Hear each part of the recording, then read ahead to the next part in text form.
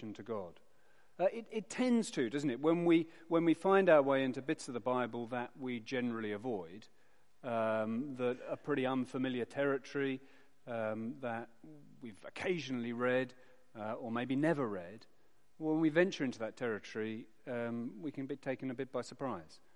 And God willing, our vision, our understanding of God grows and deepens as a result. So I'm going to introduce Lamentations briefly. Then we're going to read the first 2 chapters. I was thinking about reading the whole book tonight. Had that idea. But then I realised I had so much I wanted to say about the first couple of chapters, I thought that would be a bit reckless. We probably would use up the entire 5 hours and 5 minutes we've got left to fill in the electoral roll forms. So we wouldn't do that. But we are going to read the first couple of chapters, and I want to give you a little bit of introduction to try and help you orientate to this book. It consists of 5 poems. It is 5 chapters, and there are 5 poems. And the entire book, as the title suggests, is in the form of lament. Most think that the setting for the book was the overthrow of Jerusalem in 587 BC. I've got a slide on that. Yeah. Oh, gone one too fast. 587 BC. The Babylonian army inflicted a terrible, lengthy siege, starving the people inside the city, until eventually the final conquest came, and the fall was awful. Many had already starved to death. The army was defeated, the king taken into captive, his sons killed before his eyes, and the majority of the people into exile in Babylon. Only a tiny remnant left in the city. And the city itself utterly sacked, walls broken down, the temple ruined. The fall was complete. And traditionally, the writer of Lamentations is thought to be Jeremiah, the weeping prophet who had been warning of just these things taking place in his lengthy prophecy. And in Jewish tradition, the scroll of Lamentations is read at a particular festival annually, a festival that commemorates disaster. Not only the fall of Babylon, but every disaster since that has happened to the Jewish people gets caught up in this annual festival. The 5 poems are very carefully arranged. They're what's known as acrostic poems. Forgive the technicality, but it's not overcomplicated. It's a poem where each line of each verse begins with the successive letters of the Hebrew alphabet. So if it were English, it would be the first verse begins with A, second verse begins with B, and so on. And they work through the 22 letters of the Hebrew alphabet, hence 22 letters in chapter 1, chapter 2, and chapter 4. Chapter 3 is a little bit different. It's a sort of triple acrostic where there are 3 verses, all beginning with that letter, then 3 with the next letter, and so on, which is how you end up with a much longer chapter in the middle of 66 verses. Yeah, why write like that?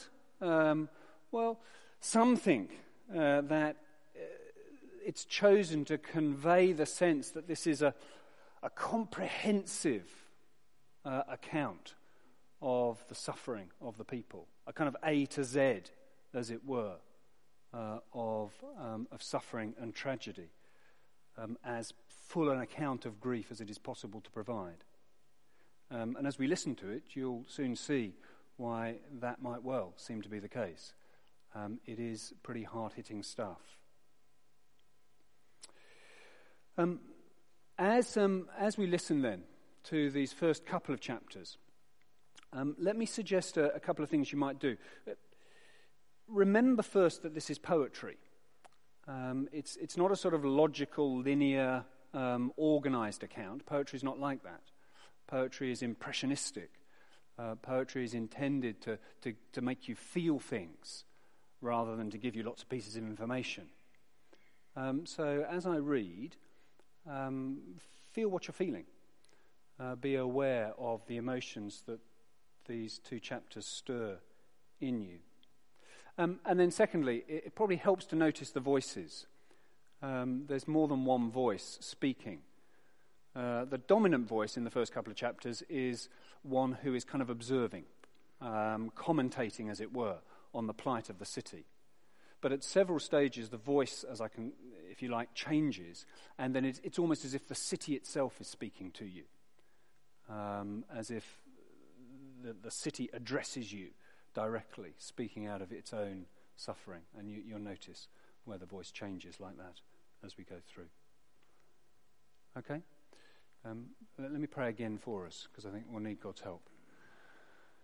Father God, as we read these words that we believe that you have caused to be recorded for us, we ask that you would be present with us, your Spirit would be making these living words to us. You tell us that everything that has been written down for our encouragement.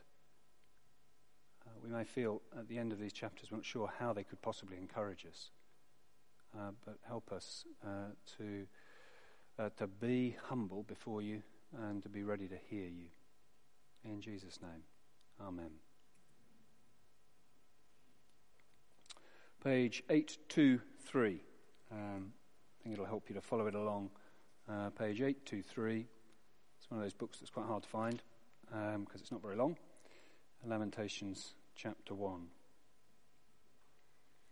How deserted lies the city, once so full of people. How like a widow is she, who once was great among the nations.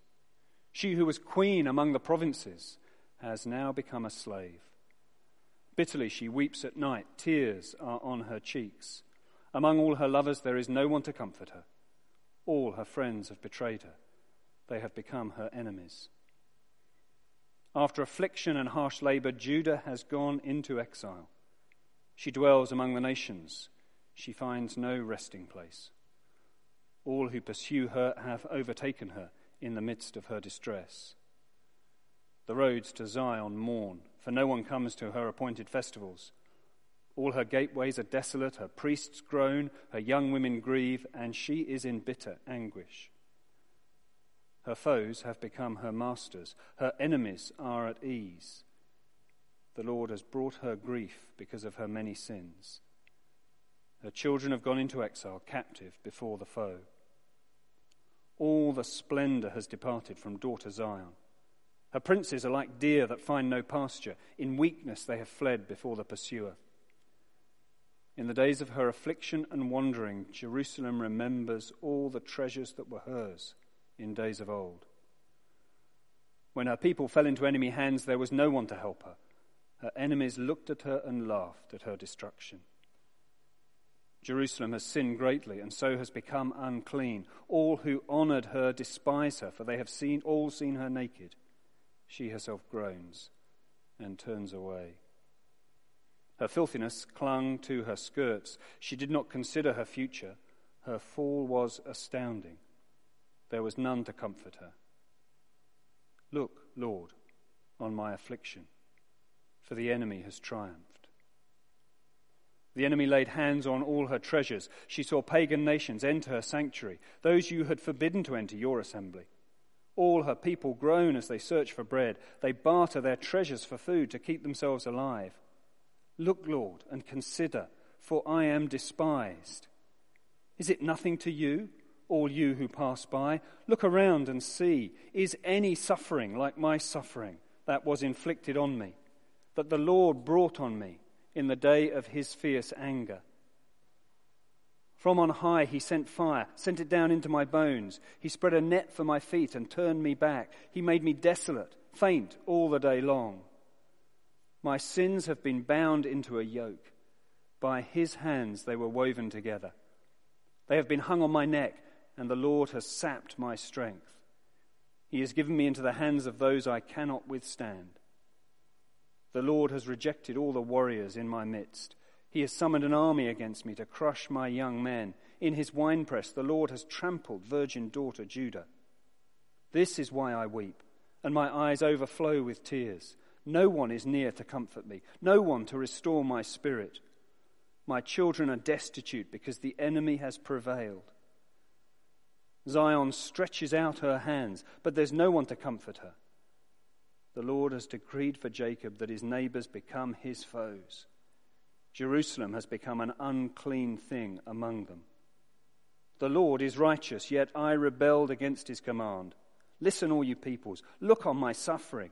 My young men and young women have gone into exile. I called to my allies, but they betrayed me. My priests and my elders perished in the city while they searched for food to keep themselves alive. See, Lord, how distressed I am. I am in torment within, and in my heart I am disturbed, for I have been most rebellious. Outside the sword bereaves. Inside there is only death. People have heard my groaning, but there is no one to comfort me. All my enemies have heard of my distress. They rejoice at what you have done. May you bring the day you have announced, so that they may become like me. Let all their wickedness come before you. Deal with them as you have dealt with me because of all my sins. My groans are many, and my heart is faint. How the Lord has covered daughter Zion with the cloud of his anger.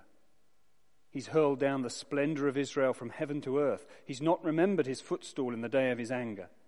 Without pity, the Lord has swallowed up all the dwellings of Jacob.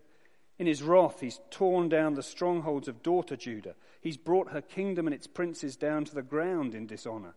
In fierce anger, he has cut off every horn of Israel. He's withdrawn his right hand at the approach of the enemy. He's burned in Jacob like a flaming fire that consumes everything around it. Like an enemy, he has strung his bow. His right hand is ready. Like a foe, he has slain all who were pleasing to the eye. He's poured out his wrath like fire on the tent of daughter Zion. The Lord is like an enemy. He has swallowed up Israel. He swallowed up all her palaces and destroyed her strongholds. He's multiplied mourning and lamentation for daughter Judah. He has laid waste his dwelling like a garden. He's destroyed his place of meeting. The Lord has made Zion forget her appointed festivals and her Sabbaths. In his fierce anger, he has spurned both king and priest. The Lord has rejected his altar and abandoned his sanctuary. He's given the walls of her palaces into the hands of the enemy. They've raised a shout in the house of the Lord, as on the day of an appointed festival. The Lord determined to tear down the wall around daughter Zion. He stretched out a measuring line and did not withhold his hand from destroying. He made ramparts and walls lament. Together they wasted away. Her gates have sunk into the ground. Their bars he's broken and destroyed. Her king and her princes are exiled among the nations. The law is no more, and her prophets no longer find visions from the Lord. The elders of daughter Zion sit on the ground in silence. They've sprinkled dust on their heads and put on sackcloth. The young women of Jerusalem have bowed their heads to the ground. My eyes fail from weeping. I am in torment within. My heart is poured out on the ground because my people are destroyed, because children and infants faint in the streets of the city. They say to their mothers, "Where is bread and wine?" as they faint like the wounded in the streets of the city, as their lives ebb away in their mother's arms. What can I say for you? With what can I compare you, daughter Jerusalem? To what can I liken you that I might comfort you, virgin daughter Zion? Your wound is as deep as the sea. Who can heal you? The visions of your prophets were false and worthless. They did not expose your sin to ward off your captivity. The prophecies they gave you were false and misleading. All who pass your way clap their hands at you. They scoff and shake their heads at daughter Jerusalem. Is this the city that was called the perfection of beauty, the joy of the whole earth? All your enemies open their mouths wide against you. They scoff and gnash their teeth and say, "We've swallowed her up. This is the day we have waited for. We have lived to see it." The Lord has done what he planned. He has fulfilled his word, which he decreed long ago. He has overthrown you without pity. He has let the enemy gloat over you. He's exalted the horn of your foes. The hearts of the people cry out to the Lord. You walls of daughter Zion, let your tears flow like a river, day and night. Give your souls no relief, your eyes no rest. Arise, cry out in the night. As the watches of the night begin, pour out your heart like water in the presence of the Lord. Lift your hands up to him for the lives of your children who faint from hunger at every street corner. Look, Lord, and consider, whom have you ever treated like this? Should women eat their offspring, the children they have cared for? Should priest and prophet be killed in the sanctuary of the Lord? Young and old lie together in the dust of the streets. My young men and young women have fallen by the sword. You have slain them in the day of your anger. You have slaughtered them without pity. As you summon to a feast day, so you summoned against me terrors on every side. In the day of the Lord's anger, no one escaped or survived. Those I cared for and reared, my enemy has destroyed.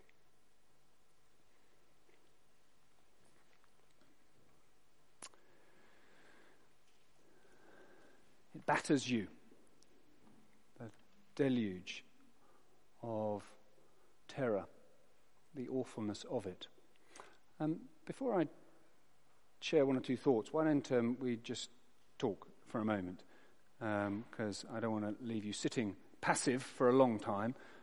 So maybe you can just think on your own if you prefer to, but if you want to just talk to somebody next to you, just first impressions, what strikes you, what puzzles you, what disturbs you, what do you most want to try and understand as we think about it together. Just take 2 or 3 minutes. If you want to stand up and stretch, feel free, because we're going to have about another 20 minutes or so, I think, after that. So just think for a moment, or talk to someone next to you. I guess probably a bit of an uncomfortable conversation. I don't know. I'd be surprised if many of us come to words like this and feel terribly easy and relaxed about them. They are fairly shocking in places, certainly very disturbing, and perhaps we wonder what they're doing in the Bible. So much pain and grief. Easy, I guess, to imagine why some have had that idea that the acrostic, the sort of the A to Z, as it were, is like a sort of comprehensive sweep of agony and suffering. That somehow that helps us to see just the full sweep of it, because it just feels like nothing's left out in the horror of what we see here. It's like a tidal wave. It's relentless the way it just hits us and hits us and hits us again. Some, though, have wondered whether the acrostic pattern might have another purpose in mind. Just over a year ago, when my dad had come to live with us, my mum was ill, then my mum died, and in a hospital south side of London. My brother and I drove back to tell my dad that mum was dead. And that evening, 93, beginnings of some measure of confusion. But over and over again, he asked me to replay the events. Tell me again what's happened. Tell me again what it was like. Can you tell me again? And it was just this cycling over and over again, needing to hear as he tried to comprehend the incomprehensible that the woman he'd been married to for those 6 decades was no longer here. Grief is like that, isn't it? We cycle round and round again. It isn't neat and tidy. We often find that we return to the focus of our grief over and over and over again, never seeming really to be able to move on or move through it. But that's why some have wondered whether in this acrostic form there is perhaps a sort of glimmer of hope. Because yes, if these 22 verses and 22 more verses are comprehensive, nevertheless they do have an end. They've got a beginning and they've got an end. There is some bounds, some limit to the form because of the way that it's structured. You know that you're working through it and you sense that an end is coming. So maybe just a hint perhaps that a resolution is possible. What I'd like to do is suggest 4 themes that I'm going to touch on briefly and just show you these themes in the first couple of chapters. And then I've got a couple of concluding observations from these chapters for us to think about together. So the first theme is the theme of reversal and loss. There is a terrible sense of everything coming apart. I guess you felt that. Friends become enemies. Foes become masters. Everything good is undone. You can see it there in the very first verse. How deserted lies the city, once so full of people. How like a widow is she who once was great among the nations. She who was queen among the provinces, now become a slave. A full city, now empty. A city that was great, now ruined. You get the same thing in verse 4. The roads to Zion mourn, for no one comes to her appointed festivals. All her gateways are desolate, her priests groan, her young women grieve, and she is in bitter anguish. The memory of past glory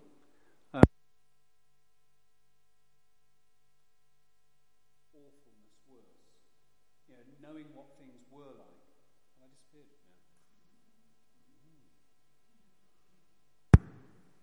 now? It's there, isn't it?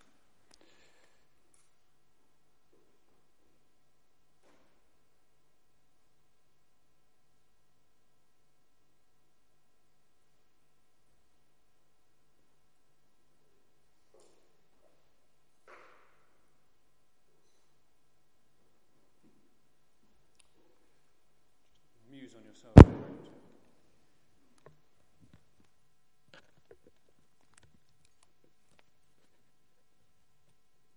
We had noticed that microphone's not doing very well. So, I was saying that the memory of past glory just makes the fact that things are ruined now almost worse as a result. You get that sense of wistfulness there in verse 7. In the days of her affliction and wandering, Jerusalem remembers all the treasures that were hers in days of old. So hardship's always hard, but something still more terrible in the sense of reversal. And that leads, secondly, and quite obviously, to a sense of sadness and grief. Look at verse 2 of chapter 1. Bitterly she weeps at night. Tears are on her cheek. Among all her lovers there's no one to comfort her. All her friends have betrayed her. They have become her enemies. The tears continue in verse 15.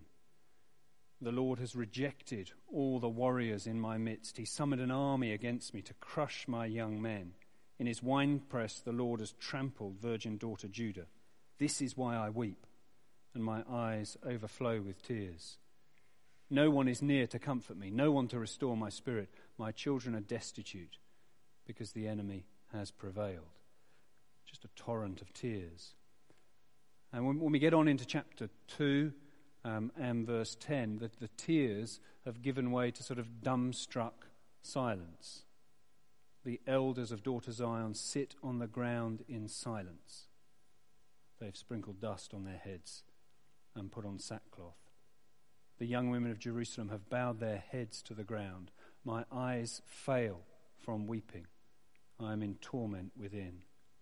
My heart's poured out on the ground because my people are destroyed, because children and infants faint in the streets of the city. How was it that David and Nancy Guthrie captured it in that grief and loss seminar from a few weeks back, if you were here for that? Terrible sense of emptiness, terrible sense of loss, of absence, of things not being as they should be, not as we ever believed that they would be. And it leaves us overcome. And there's a desperate need to understand, to try and make sense of loss. I think that was there in my dad's repeated questions, trying to understand, trying to comprehend what seems incomprehensible.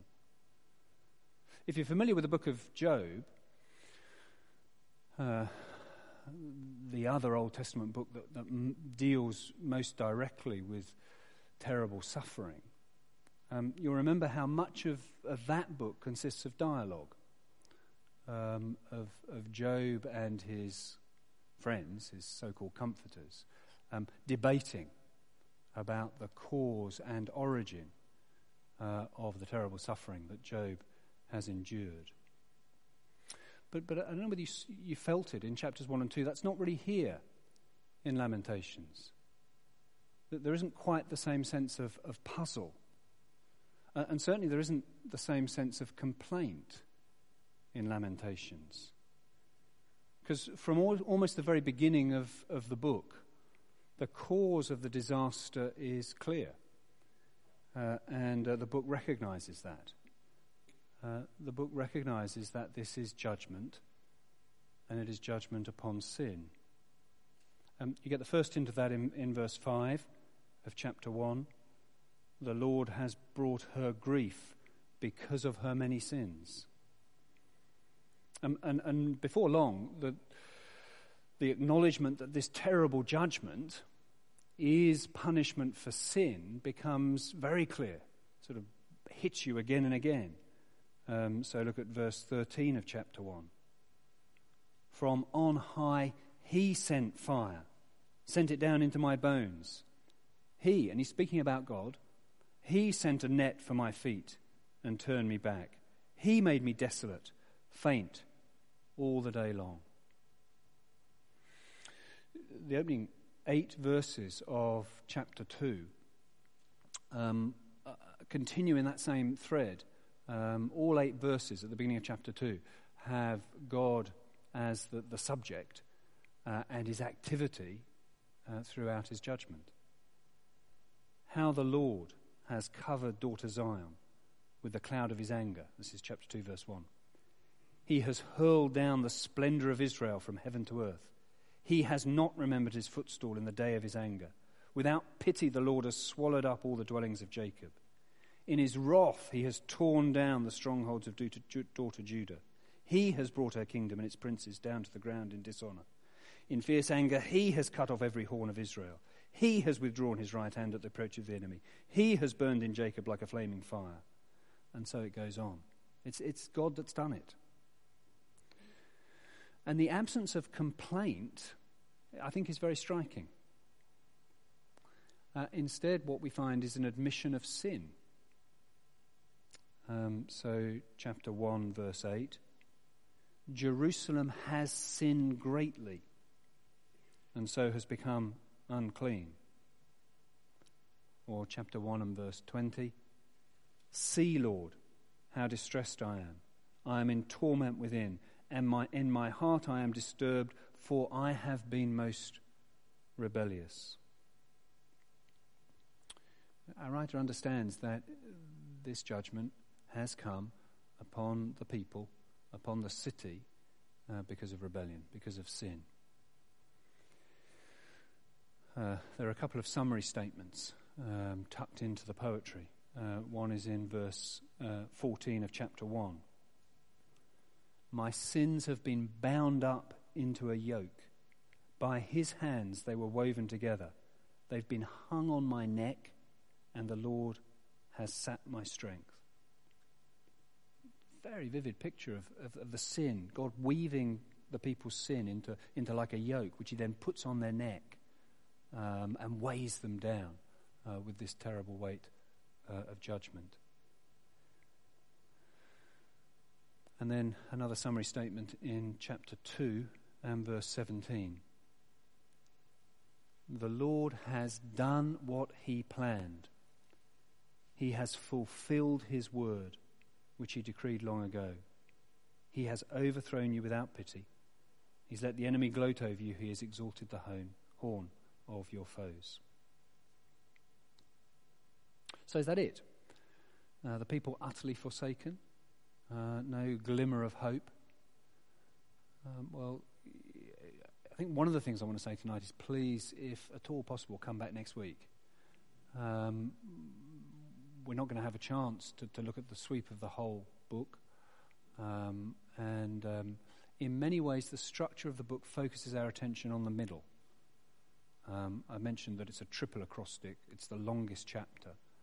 And in all sorts of ways, that the structure focuses our attention there. So the middle chapter has some very striking things to say to us. So come back next week, but I'm not going to rush ahead. We need to stay with chapters 1 and 2 for tonight.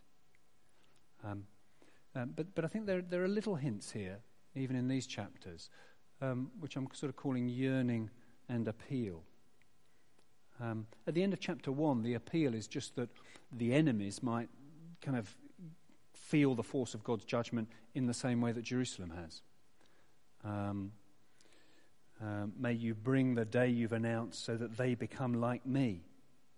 Let all their wickedness come before you. Deal with them as you've dealt with me. Chapter 1, verse 22. But in chapter 2, the appeal takes a slightly different tack, with an appeal for God just to notice how awful this suffering is. Chapter 2, verse 19. Arise, cry out in the night as the watches of the night begin. Pour out your heart like water in the presence of the Lord. Lift your hands to him for the lives of your children who faint from hunger at every street corner. Look, Lord, and consider, whom have you ever treated like this? Should women eat their offspring, the children they've cared for? Should priest and prophet be killed in the sanctuary of the Lord? It's almost too awful to read, isn't it? But you hear this sort of appeal, this, surely God, this is enough. Could this not come to an end? Could your compassion not be aroused in the midst of this terrible, terrible judgment? Well, there are 4 themes that I think emerge from these first couple of awful, difficult chapters.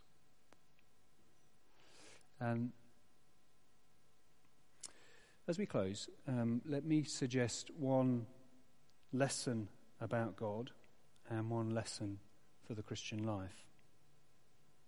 The lesson I think about God is that the judgment of God is both very real and very terrible. And unless we know God as a God of judgment, then you have to say we don't really know the God of the Bible at all.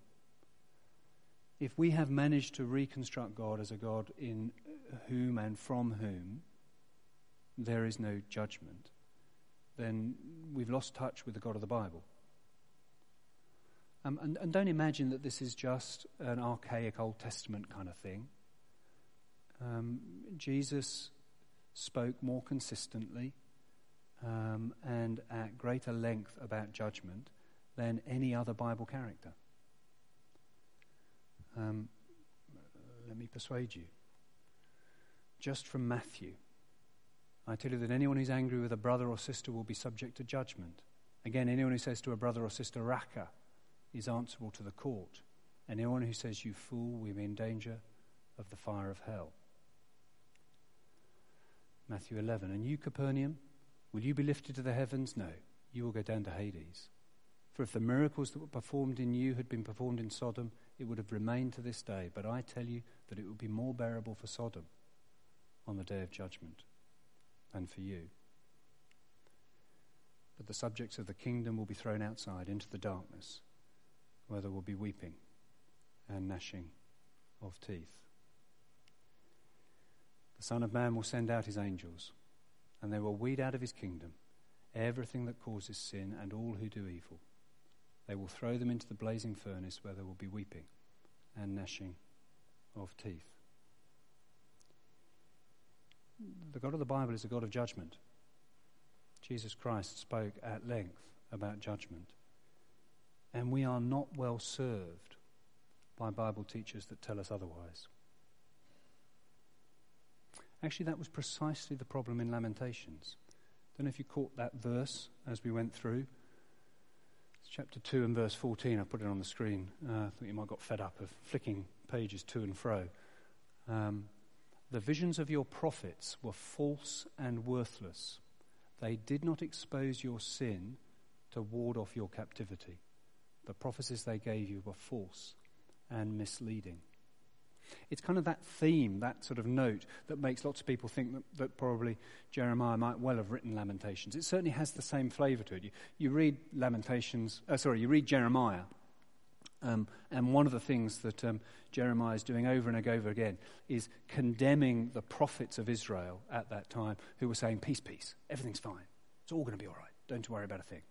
Reassuring the people that no judgment was coming, that they were safe and secure and they didn't need to repent. And Jeremiah struck an utterly different note for which he was persecuted and ignored and marginalised.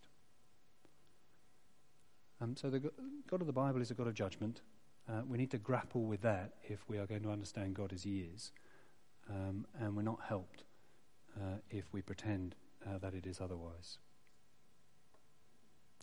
And then secondly, and this is where it gets really hard, if you thought it was hard so far, Christian believers do experience the present tense disciplining anger of God. There's a mouthful. I've borrowed this from some talks that a man called Johnny Prime gave.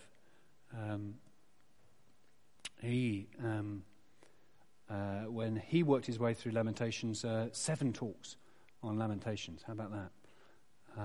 So they really did it at length at his church. If we are going to arrive at a new understanding of God, then one of the things that we might need to do is let go of the idea that God is a sort of genial grandfather figure in the sky who will only want us to be happy and have toys to play with. You know, I know none of us would sort of probably characterize it like that, but actually without realizing it, I think we can drift in that direction. And we diminish God. He is far more committed to the purity of his people, far more committed to the purity of his church than we have even begun to realize. And that's why a book like Lamentations probably has this nudge for us. You see, that the book of Job deals with the issue of how do we make sense of undeserved suffering. Now, Job was righteous. He hadn't done anything to deserve the suffering that came upon him, had he? But Lamentations is dealing with a very different issue. Lamentations is dealing with the issue of, what does it look like to be under the judging hand of the Lord because you have sinned? And what does that look like as a Christian? Now, you sense that, what you want me to do at this point is you want me to rush ahead and say, but it's all right. Jesus takes the punishment for us, so everything's okay. And we can all go home and rest easy. And of course that is true. And we'll think more about that next week. Gloriously and wonderfully, Jesus does take the punishment in our place. But if we don't also grapple with the reality of how seriously God takes our sin and how serious he is about forging righteousness in us, then we've missed something important. The verses that we need to think about are verses like these in Hebrews 12, where the writer says, have you completely forgotten this word of encouragement that addresses you as a father addresses his son? It says, my son, do not make light of the Lord's discipline, and do not lose heart when he rebukes you, because the Lord disciplines the one he loves, and he chastens, punishes everyone he accepts as his son. What about this in Revelation 3? These are all verses that Johnny Prime brought out. Those whom I love, I rebuke and discipline. So be earnest and repent. Or again, tricky verses. We haven't got time to think about them very hard. But 1 Corinthians 11. For those who eat and drink, speaking of the Lord's Supper, for those who eat and drink without discerning the body of Christ, eat and drink judgment on themselves. That's why many among you are weak and sick, and a number of you have fallen asleep. Now, I know these aren't easy verses, but they're in the Bible, and they're verses that need grappling with. The point is that just as a mother or a father deals with a child, and that includes discipline, so our Heavenly Father deals with us. At times, we deserve discipline, and at times he may give it. Not because he doesn't love us, but because he does. He loves us too much to leave us in our sin. So sometimes hard and difficult things that happen to us may represent the disciplining hand of God. Yeah, I mean, some of you, most of you, almost all of you are younger than me. And so you'll remember your childhood even more vividly than I do. But I mean, even I can remember. You do things wrong in childhood and mum and dad discipline you. They take away your mobile phone for a week. They ground you and say, not out, for a week. Now, at the time, you think, they're behaving like an enemy towards me. They're against me. And actually, chapter 1 describes God as behaving like an enemy to the people of Israel. Like an enemy. Not an enemy, but like an enemy. As you grow up, you realize that however imperfectly, your parents were trying to love you. That when they took away your mobile phone or grounded you or whatever the form of discipline was, they were doing as best they could to try and help you to set aside evil, to learn not to do wrong, but to do right, to live a good life, to learn good patterns of behavior. Now, our parents may have done it imperfectly, but that's what they were about. Do we really imagine that God might not do something similar? That he might not, as it were, take things away from us, cause hard things to happen to us, cause us to feel pain and suffering and struggle. Because he wants us to wake up to ways in which we're being sinful and disobedient to him. It's not out of the question, is it, that God might do that? As a loving Heavenly Father. Does that mean that whenever something tough and difficult comes to me, then it's because of some sin? No, doesn't mean that. Please don't hear me say that. The Bible is very clear that lots of hard and difficult things happen to us that are just because we live in a fallen world, just because we're in a world where tough things happen. So the connection is not neat, but it will sometimes be there. Former generations used to be much better at this than us. Former generations, when tough things happened, one of the questions they would ask themselves is, could there be some sin? Something that unrepented of sin that I need to be alert to? I think we've become so unaware of the possibility that God might be pressing that upon us that we don't even ask the question anymore. A lot of the time the question may be no, I don't think there is. But it'd be a right question to ask, I think.